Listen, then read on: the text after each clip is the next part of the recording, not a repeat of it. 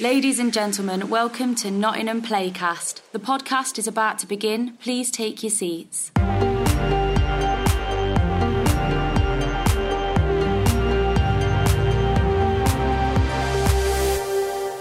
Hello and welcome to the Amplify podcast. I'm Craig Gilbert, Amplify producer at Nottingham Playhouse. Joining me for a chat today is the director Nick Bagnall. Between 2015 and 2020, Nick was the associate director at the Everyman and Playhouse in Liverpool, where for the Everyman Company he directed The Big I Am, A Clockwork Orange, Romeo and Juliet and The Conquest of the South Pole. Nick's further work includes The Last Days of Troy and Britannia Waives the Rules at the Royal Exchange in Manchester, Betrayal at the Crucible Theatre in Sheffield, and at Shakespeare's Globe, Two Gentlemen of Verona and Henry VI, Parts 1, 2 and 3. A lovely old chat with Nick. I hope you enjoy listening to it. I'll speak to you soon. Hello, Nick. Thank you for joining us on the Amplify podcast. How are you doing today? I'm really good. Thanks, Craig. Nice to be here. Thanks for inviting me on. All good.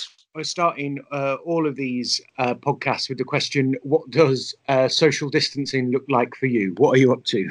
Oh, well, I've sorted my yard out, actually. I've been trying to do my yard for the last 3 years, and the kids and the missus have been complaining with me for literally about 3 years. And then the last 3 days, I've blasted it, and it looks beautiful. So social distancing is outside in the yard, bleaching the flagstones and pruning all my dead flowers at the moment. So it looks rather nice and it's rather sunny. Apart from that, not much else, mate, to be honest. It's a little scary, and there's 5 of us in the house. Actually, there's 1, 2, 3, there's 5 of us plus a dog. So it gets a little bit on top. But we're all right. We're getting through. There's a little bit of space for us to all have our own rooms. And Karina's still, my missus is still at work because she's a key worker. So, it's a bit scary, but we're all right. We're good. I'm distancing myself enough. I'm always quite good at social distancing anyway, actually. Yeah. So it's not something that I feel is enforced on me. I'm quite good at that anyway, mate. And you're still up in Liverpool, aren't you? Yeah, no, based up here now for 5 years. Moved up to become the associate at the Everyman and Playhouse, and then left there in November. But family are all settled here, and love it actually. Really happy. Got a lovely house here, and I think Liverpool's great. It suits me at the moment. Never say never. I think there's plans to move on at some point, but it's easy to freelance from here because it's so, it's such a good city, and I couldn't possibly move back to London just yet, just because of prices, really. So, no, we're happy, and I like Liverpool a lot. Yeah. So where are you from, Nick? Where did you grow up? So I grew up in Scarborough, North Yorkshire, and I left there when I was 16, just turned 16, desperate to leave Scarborough. But now I go back. My mum's still there. My sister actually is based there, although she's over in Thailand and can't get home at the moment. So I've still got family there. My mum still lives there in Scarborough, and actually now I rather like visiting it now. Actually, it's a beautiful place to look at. It's a shithole to grow up in, but it's a great place. It's rather beautiful, Scarborough, when you look at it now. Born in Scarborough, and then moved to London when I was 18 to go to drama school, and then spent 20 odd years in London being an actor and doing all that, and then moved to Brighton, moved to Hastings, just wanted to get out of London, went back up north, was artistic director of a building up north with a mate of mine, a dilapidated old council building we took on in Malton in Yorkshire called the Milton Rooms. Did that for a few years, and then was offered a few associateships actually, and then Gemma offered me the Liverpool one, and I kind of bit a hand off actually, thinking about what I wanted to do in the future, and it felt like a really good opportunity. So from Scarborough to here really, but all around the houses, but London mostly in between. And where does the theatre thing come from? Do you come? Are there arts in your family, or is it something you found on your own? Well, my dad was a musician. My dad was a really brilliant musician. He was in a band in the 60s. He was in a lot of band in the 60s, but the big one was a band called the Incas, which was a big mod band in the 60s. And I believe Robert Palmer was part of that band. So he was very much into music, and all through my childhood, when he used to pick us up on weekends, because my mum and him had separated. he used to pick us up on weekends. I used to go to gigs with him, but it was at a time sort of the early 80s where his career had kind of faded slightly. So he was doing pubs and clubs and working men's clubs. So my childhood was basically just following him around pubs and clubs and watching him get pissed while I kind of did his leads and put his amps together. And so, yeah, I think there's a kind of creative streak in him, but it was nowhere else. I mean, I started being involved in theatre when I was 8 by complete accident. But I think the creative gene may come from my dad because he was an incredible singer-songwriter. So yeah, I think so. I think that's the only side of the family. I mean, that side of the family is probably where it comes from. And I sing and play guitar, but not anywhere near the standard my dad did. So probably my dad is the short answer, I reckon. What was the accident that got you to start theatre when you were 8? Was that like a youth theatre or at school? Yeah, well, yeah, I was mad about sport. I was mad about sport from a very early age. I was really very. I played football to a high standard. I played cricket for Yorkshire Boys. I was judo. I was championship judo. I was the 3rd best in Northern England. I did lots of championships in judo. So about the age of 8 or 9, I went into the local YMCA to play 5-a-side football because, as I said, I was mad about sport, and I ended up playing Oliver Twist. They cast me in that. And then from then at the local YMCA, which is where my stepdad used to work as a youth leader, I started doing all their pantomimes and their Young Entertainer of the Year competitions where I'd sing. I'd sing and I won competitions, and I kind of did all of that. I did all the musicals in the summer. I did, as I said, did all the pantomimes in Scarborough. I played to an amazing theatre in Scarborough called the Open Air Theatre when I was about 12, 13, which seated 6,000 people outside. And it used to be a thing in Scarborough that would be packed every summer. And I did the last one of those. And I think I was about 12. So, yeah, it was all based around the local YMCA, actually. So I'd play football, do judo, and then I'd also do some theatre and singing. And that went on till I was about 14. And then my dad passed away when I was quite young, when I was 13, 14. And then I decided kind of things got in the way and I didn't really want to be going to the YMCA anymore. I didn't want to do any musicals. So I spent a couple of years kind of from 14 to 16 at school getting on. And then at 16 thought, God, I don't know what to do. I haven't got anything to do. So I applied for some drama schools, some BTEC foundation courses, which then took me out of Scarborough. And I went to Harrogate at the age of 16 and did a BTEC in performing arts. What was the moment when you decided, like, yeah, this is the thing for me. This is how I'm going to make my living? I think it was probably, it probably happened quite early because I felt like I was really good at it. And I got a lot of praise for it. And people were, as an actor, people were saying, I didn't really know what acting was then, I suppose. I mean, I was just doing musicals and pantomimes. So it was all about big entertainment stuff, which I thoroughly enjoyed. And I remember the feeling of standing in front of lots of people and them all cheering me and me thinking this is the way to be. And I thoroughly enjoyed that. But I think one of the moments was when I was at Harrogate College. I mean, I'd done the BTEC I was doing the BTEC in performing arts, and Jim Cartwright's Road had just come out, or it certainly had just been handed to me. And till then, I wasn't really sure about whether I was going to be able to make a career out of acting. And then all of a sudden this play landed on my lap and I read it, and it kind of blew my head because it felt like it was talking directly to me, and I hadn't really had that moment before. So I think that was a really seminal moment, was Road, actually, the Jim Cartwright play. And what I did then was we had a project at Harrogate College, which was to direct a show. And of course I directed Road, but not only did I direct it, I gave myself the lead part as well. And I think that was a moment where I realized not only theatre could be for me, and it could be sexy, and it could be thrilling, and it could speak to me, and I could have a voice in it. I also realized subconsciously that I wanted to steer my own ship, I think. So that was quite a big moment, was Road, Jim Cartwright. And it's really nice because I've got a really good relationship with Jim now, actually, from a few years back, we met up, and I told him this story, and he's probably heard this story from thousands of people like me. But it's really nice that I've actually got a really strong relationship with Jim now, and we're in the process of doing something else together as we speak. So, yeah, I think that would be the seminal moment, Craig. Definitely, certainly one I can remember. That and being cheered at by loads of girls, and being, really, and kind of thinking, God, this is great, isn't it? This is better than cricket on a Sunday morning. So yeah, I think so. There's a lot of that going on as well. And then you go off to drama school. Do you remember how you found out that was a thing that you could do, or that was the pathway that made the most sense to doing this for a living? Yeah, I do. I mean, I was terrible at school in the sense that I just didn't engage academically at all. I don't think I was stupid. I just didn't engage. I was far more interested in the social side of school.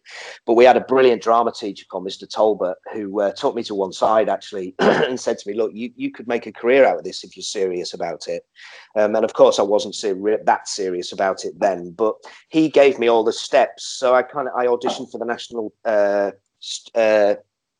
National Student Drama Festival. I didn't get in, but he kept pushing me, and then eventually he kind of gave me a pathway which I'll always remember was really clear, which is go and do a BTEC in Performing Arts. I didn't get any GCSEs, I didn't get any of that, but he was really clear. He said, all you need to do for these things is audition. So he found speeches for me, and he stuck with me actually and gave me that path. And I think once I was at Harrogate, I spent a lot of time being a student at Harrogate, reading to that what you will. But from there, it was really clear that I could. People were going to other drama schools, going down to London to train in proper drama schools for 3 years. And so in the second year, I applied to 3, which was RADA, Guildhall, and Central. And I was really lucky. I got into all 3 of them, but I chose Guildhall because I met a mate down there. I met a lad down there on the first audition, and we got on really well, and he got in. So we both decided we'd go there. It was simple as that, really. But yeah, then that was really clear once I got to Guildhall, which was, very mixed for me. But once I got there, it was really clear that I could pursue this, I think. You mean it was a mixed experience in terms of like enjoying it and I hated the first year with a spirit. I absolutely hated it. It was at a time when I was raving quite a lot, and the rave scene was in there, and I really got into that.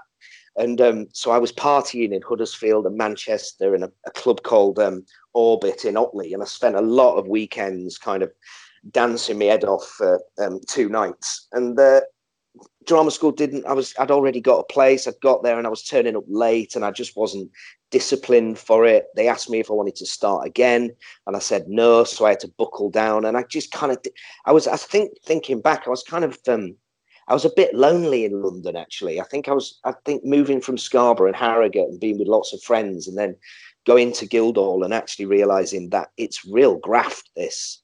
So the first year was really hard. I found it really difficult. I didn't help myself, but I was having far too good a time partying. And then in the second year, it turned on its head, and I went in the complete opposite direction. I realized that all these things were being thrown at me, like all these reference points now, which I probably couldn't do without, all came through that second year at drama school for me. And I had some amazing teachers who really stuck with me, like Patsy Rodenberg and Ken Raya and Sean McEnany. These were really great teachers who stuck with me and pushed me. And in that second year, I started to get into all these great writers. I was starting to look at Brecht and all these people that were really that really affected me, and these theatre makers. And of course I was reading lots of Peter Brook, and I was with a really good gang of people in that second year, and it really turned around. And I mean, it literally turned on its head, and from being this lazy arse who didn't want to be there to being completely obsessed with the whole process of it, actually, and really digging into everything. So the second year was great, and then the third year I was really lucky because I got some really nice parts.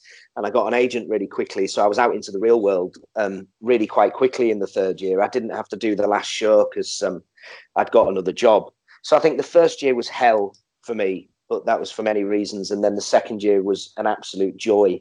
So I think it's probably a good example of about how I live my life, really. I kind of live in extremes, I think. And There wasn't much middle ground at drama school. It was either hating it or loving it. But yeah, it was, without it, I don't know where I'd be, to be honest, because I had no discipline whatsoever when I got there. And it really did instill discipline in me. And it's something that I think when it comes to me as a director, I run a really fun room, but I feel like the things I've learned from that second year at Guildhall really come into play in my rehearsal room, which is, firm fun is a good way of describing it. I don't like lateness. I don't like laziness, all those things. And they were things that were instilled in me quite early at Guildhall by those teachers that I mentioned. And then you leave Guildhall and you're a successful actor for what, 10 years? Yeah, more, man, actually, because I juggled the acting and directing. So the first job I got was I spent 2 years with Katie Mitchell. I went to straight into the RSC to the Henry VI Part 3 with Katie Mitchell at the other place in Stratford. And then we did a world tour. So my first job, I went around the world. I went to South America, to Japan, to lots of places in Europe, to Los Angeles. We went everywhere with this tour with Katie Mitchell. And, I look back and I think it was the luckiest job on the planet. And then from that, she took me to the National. So my first two jobs were the RSC and the National with Katie. And the second job was slightly soured because it was a play called The Machine Wreckers, Ernst Toller play, which I know you know.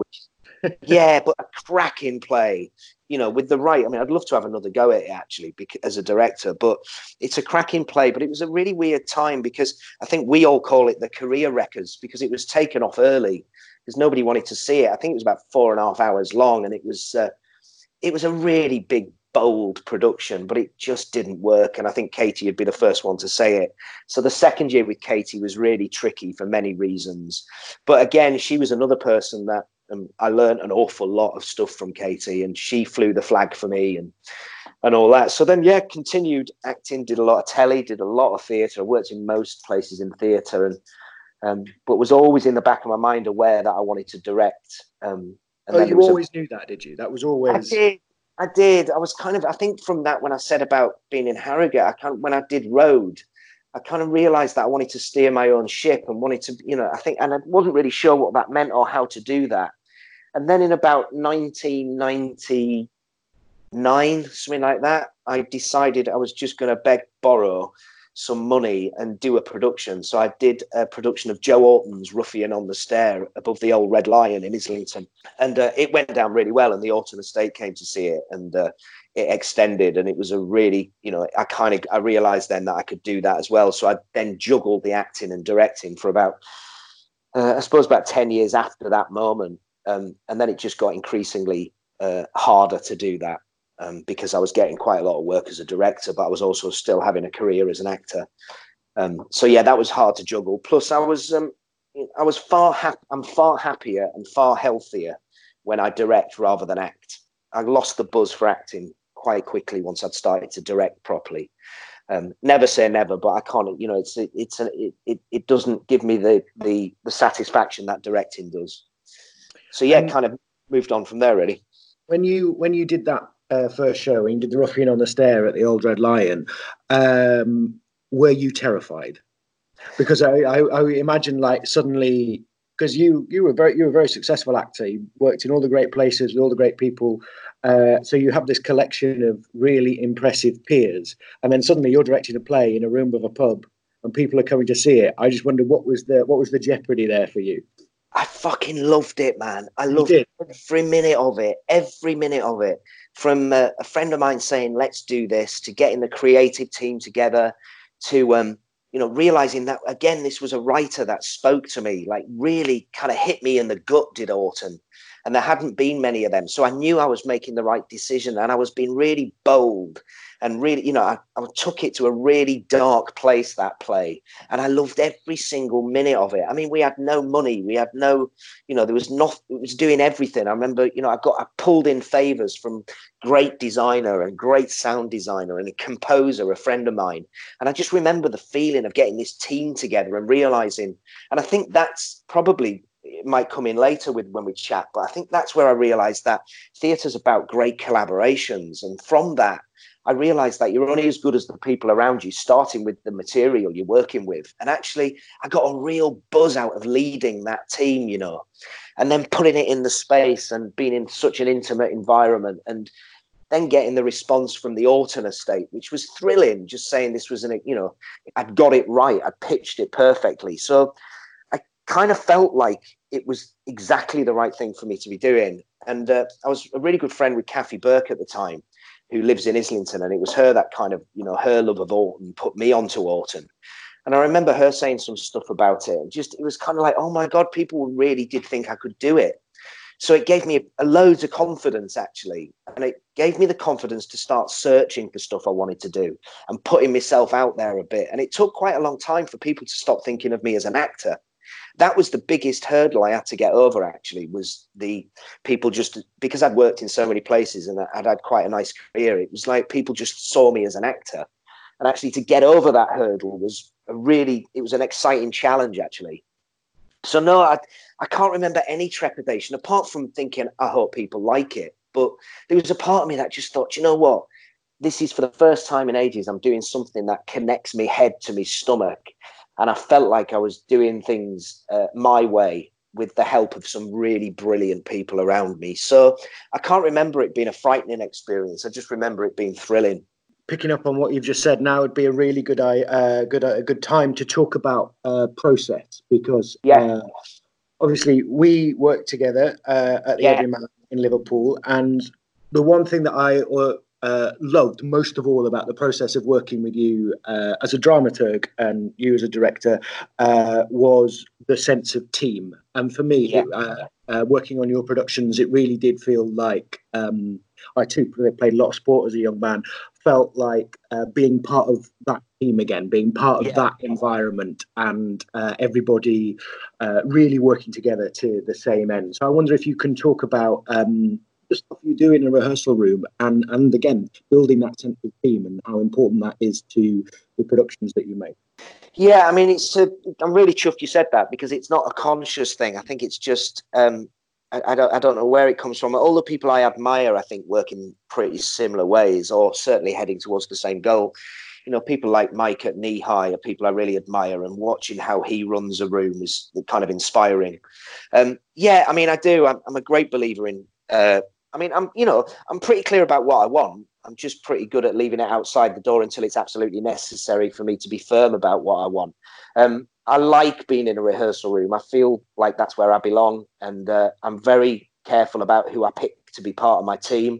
And I think it's funny you should say that when we work together, because I think that's probably one of the and I'm not just saying this, but I think Conquest of the South Pole which we did at the Everyman together, I think was probably one of the shows I'm most proud of, because it was an unknown thing and it needed real intelligence and real sharpness and real boldness around it. So I think choosing a team that was prepared to take risks and go there with that, I think, and including yourself in that, I think that was one of the most joyous times where I thought collaboration was a massive thing. I think there was a moment in my directing career where I did again another Joe Orton play, but I did Entertaining Mr. Sloane in the West End with Imelda Staunton and Simon Paisley Day and Matthew Horn and Richard Bremer, and it was an incredible experience, because it was me.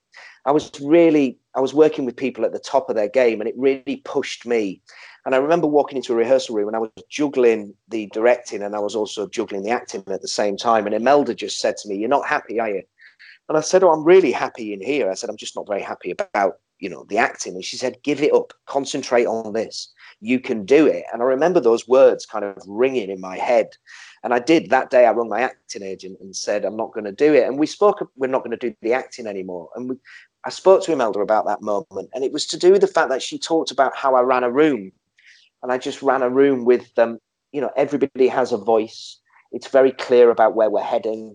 There's no fuss around it, but it's a really enjoyable, playful experience. And I think that's how I like to work on any piece I do. But I think it also comes on it's a case-by-case basis. I've just done Tony Harrison's Doomsday, which is an incredible piece. But it there was did it at LIPA, the drama school, and it's, there's 16, 18 people in it, and there's only so many voices you can have in a room when there's 18 drama students. So I think I think playful is the key, and as I said, it's really important to me to listen to other people. And I work with some incredible creatives, like yourself included, and James Fortune, the composer I've worked with a lot. And we're all collaborators, and I think we all come from the same place, which is let's create a play together. So I find it difficult to talk about, because I think it's all about what I respond to in the room on a daily basis, about I listen and respond to the room, which is something I think I learned as an actor, about listening and responding, allowing yourself to be flexible. And as I've said, I think there's some great theatre makers that I admire, and Mike Shepherd, to watch him run a room is really incredible, because there's a real sense of anarchy in that room, and yet once you see his productions, they're so specific and so precise, but that all comes from a kind of anarchic feel, and I think that's probably why you quite enjoyed it as well, because I know you've got that in you as well. I mean, I don't, I want to go and enjoy myself during a work day. I really do, and I get frustrated when I'm not working and not directing. You direct some great productions and some great theatres, and then you get to Liverpool as the associate director of The Everyman. And what I'd really like to talk about now is the failed project, but the gloriously failed project of the Everyman Company. And that thing that was a glorious failure. Yeah, it's a nice way of phrasing it, I think. But that thing you said about, let's all get together and make a play, I think that certainly the 6 months of the first Everyman Company, and you can talk a little bit about what it was. That first 6 months, really, it felt like that writ large, didn't it? It was everyone doing everything they could to make the best work possible that was specific to the time and place. For those that don't know, tell us a bit about what the Everyman Company was and where the idea came from. So basically, the idea was that we had a company, I think it was 14 actors, and they'd be there for 6-7 months in the Everyman, and they'd be the Everyman Company, and it was a hugely ambitious project. They'd do 5 plays over the course of 6 months, but the ambition lied in not just doing work on our stages, but being part of our community, being part of building work, creating work, workshops, kind of being the very fabric of the building, kind of living and breathing the Everyman. And I think the ambition was really, really admirable and huge. And we learned that quite quickly, that actually you can only do so much. It was the first company season for me was some of the most playful, exciting times I've ever had as a director. I was doing plays that I wanted to do. I was working with people who were just up for throwing things in a room and seeing what happened. I mean, you did the edit of Romeo and Juliet, and I mean, I think I had 6 full days to rehearse that with anybody I wanted to do, and that included 50 of the youth theatre as well. So it was basically like, trust your instincts and get on with it, and that was a really exciting thing to do. But we realised quite early on, probably about 3 months into it, that we were all dribbling in corners and we were absolutely knackered. But that wasn't to say that it was unsuccessful, because it wasn't. But I think what happened in the second year was, I don't think there was the appetite for it. We made some big decisions in the second year to do things differently, to change the model. So we did 4 plays as opposed to 5, and I think it slightly diluted itself. And it wasn't just about finance, I don't think. I think it was to do with what the city was wanting, and we really hoped that they'd want to see a company of actors and follow that journey through with actors. But it's I mean, financially, people can't afford to go to the theatre every night and do 5 plays in 6 months.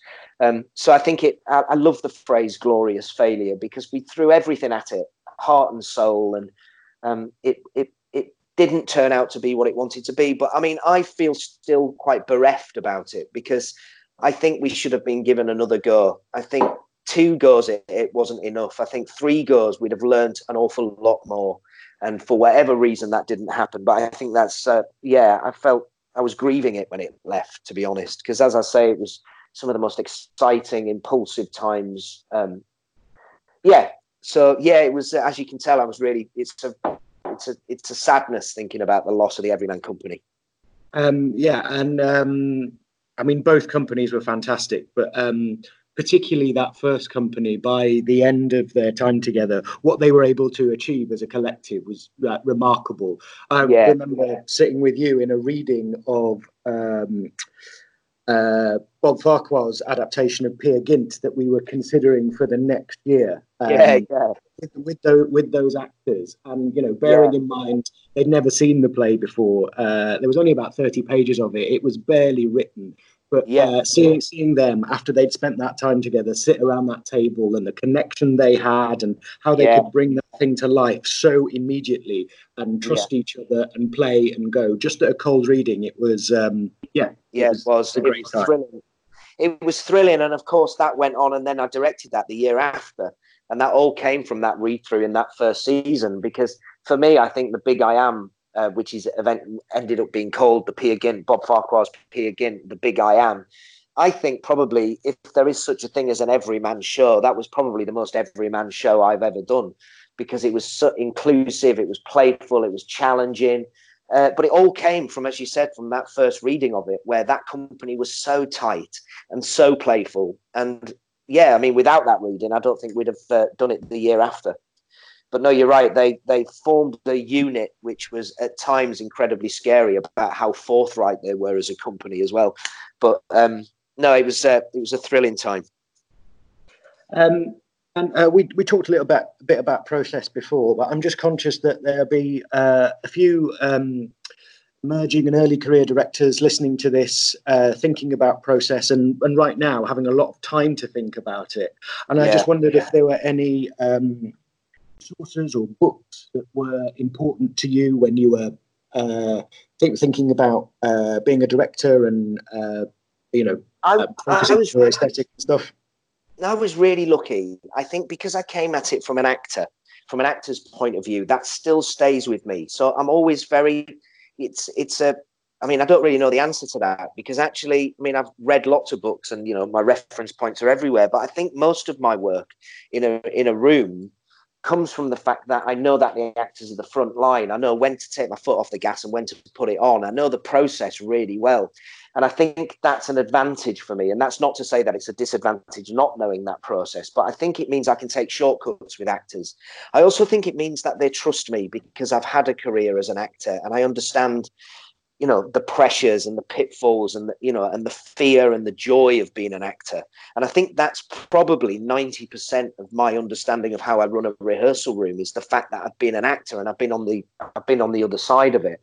So when it comes to, I think my reference points have always been to do with performance, and as in, like I've just said, but I think when I'm looking at a piece, I'm able to understand how an actor can get to where he needs to get to, without it being me telling them exactly what to do. And I think I thought of my process a lot, because I've had the last couple of weeks has been pretty scary as a freelancer again, because I've had a few jobs that have kind of fallen by the wayside, been postponed or cancelled, and it's kind of like, in a weird way, I was talking to a friend of mine. God, our poet laureate, Simon Armitage, which, by the way, have you listened to his new podcast? It's brilliant. No, I haven't.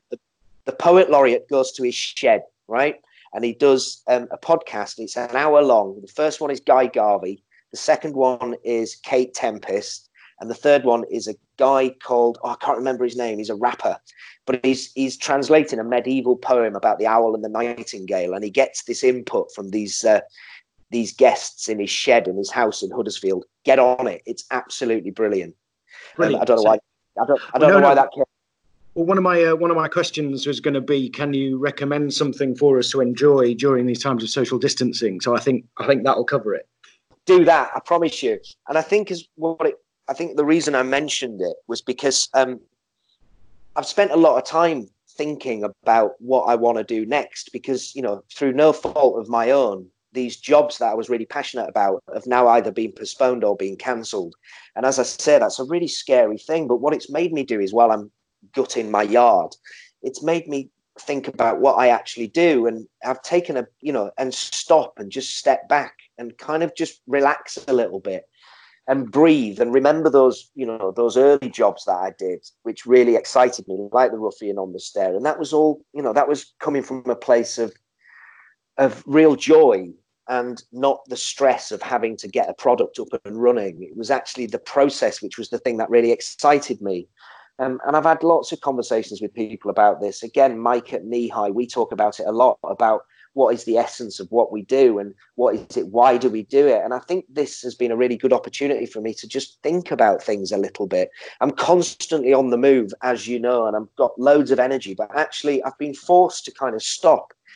And the reason I mentioned Simon was because he talks about this a lot. He talks about giving yourself time to breathe, and it's been forced on me. But I think I've delved into my process more than I've ever done by not working and realizing what I enjoy about my work. But yeah, the podcast is a really good way of wasting our time at the moment. I can't recommend it highly enough. But also, do you know what? Those books that you gave me, I'm really into this Johann Hari. The Lost Connections. I devoured again last week. That's a brilliant book. Yeah, really incredible stuff. And what's the Chasing the Scream? Yeah, and so I think Chasing the Scream is about America's war on drugs from its inception in the 1920s to the present day, and Lost Connections, which I think is my favorite of Johann Hari's books, is about alternative approaches to and ideas about the causes and treatment of depression. Yeah, and they're just fantastic, and they're a page turner, even though the subject matter seems really heavy and really dense. It's so beautifully written. So I've been getting into that. Listening to loads of music is my way of getting over these times as well, like loads of music. I'm not really I feel bad saying this, but all this stuff that's coming online, the theatre online for free, I haven't done any of that. I've been obsessed with with these cop documentaries. That's how I spend my time, 24/7. Just love them. So I devour the television, all these channels, for any kind of crappy cop documentary. I don't know what that says. Brilliant. And my final question before I let you go is, can you tell us the last piece of art that absolutely blew your mind? Oh, wow. That blew my mind. It's been a while. Kate Tempest's last album. I absolutely adore it. It goes to a place which is so riddled with darkness and fear, and then it comes out of the other side. It feels like a really brave piece of work, and that's just off the top of my head, because looking around where I'm sat now, I'm sure there's lots of other things I could name, but that's most certainly, when it comes to music, a piece of art. That Kate Tempest's last album, I'd absolutely say. But I've just read a new play by Simon Armitage, which has blown my mind as well. So there's a lot out there, and it's coming my way. But I'd say, off the top of my head, the Kate Tempest's last album. Brilliant. Nick, thanks so much for taking the time to talk to us today. It's been an absolute pleasure, as always. Thanks very much. I never knew I had so much to say. Anyway, listen, man, thank you, Craig. Thank you for listening to this specially recorded episode of the Nottingham Playhouse Playcast Amplify podcast series. To find out more about the Amplify programme or the rest of our work, visit nottinghamplayhouse.co.uk, and don't forget to subscribe to the podcast for all the latest episodes as they're released.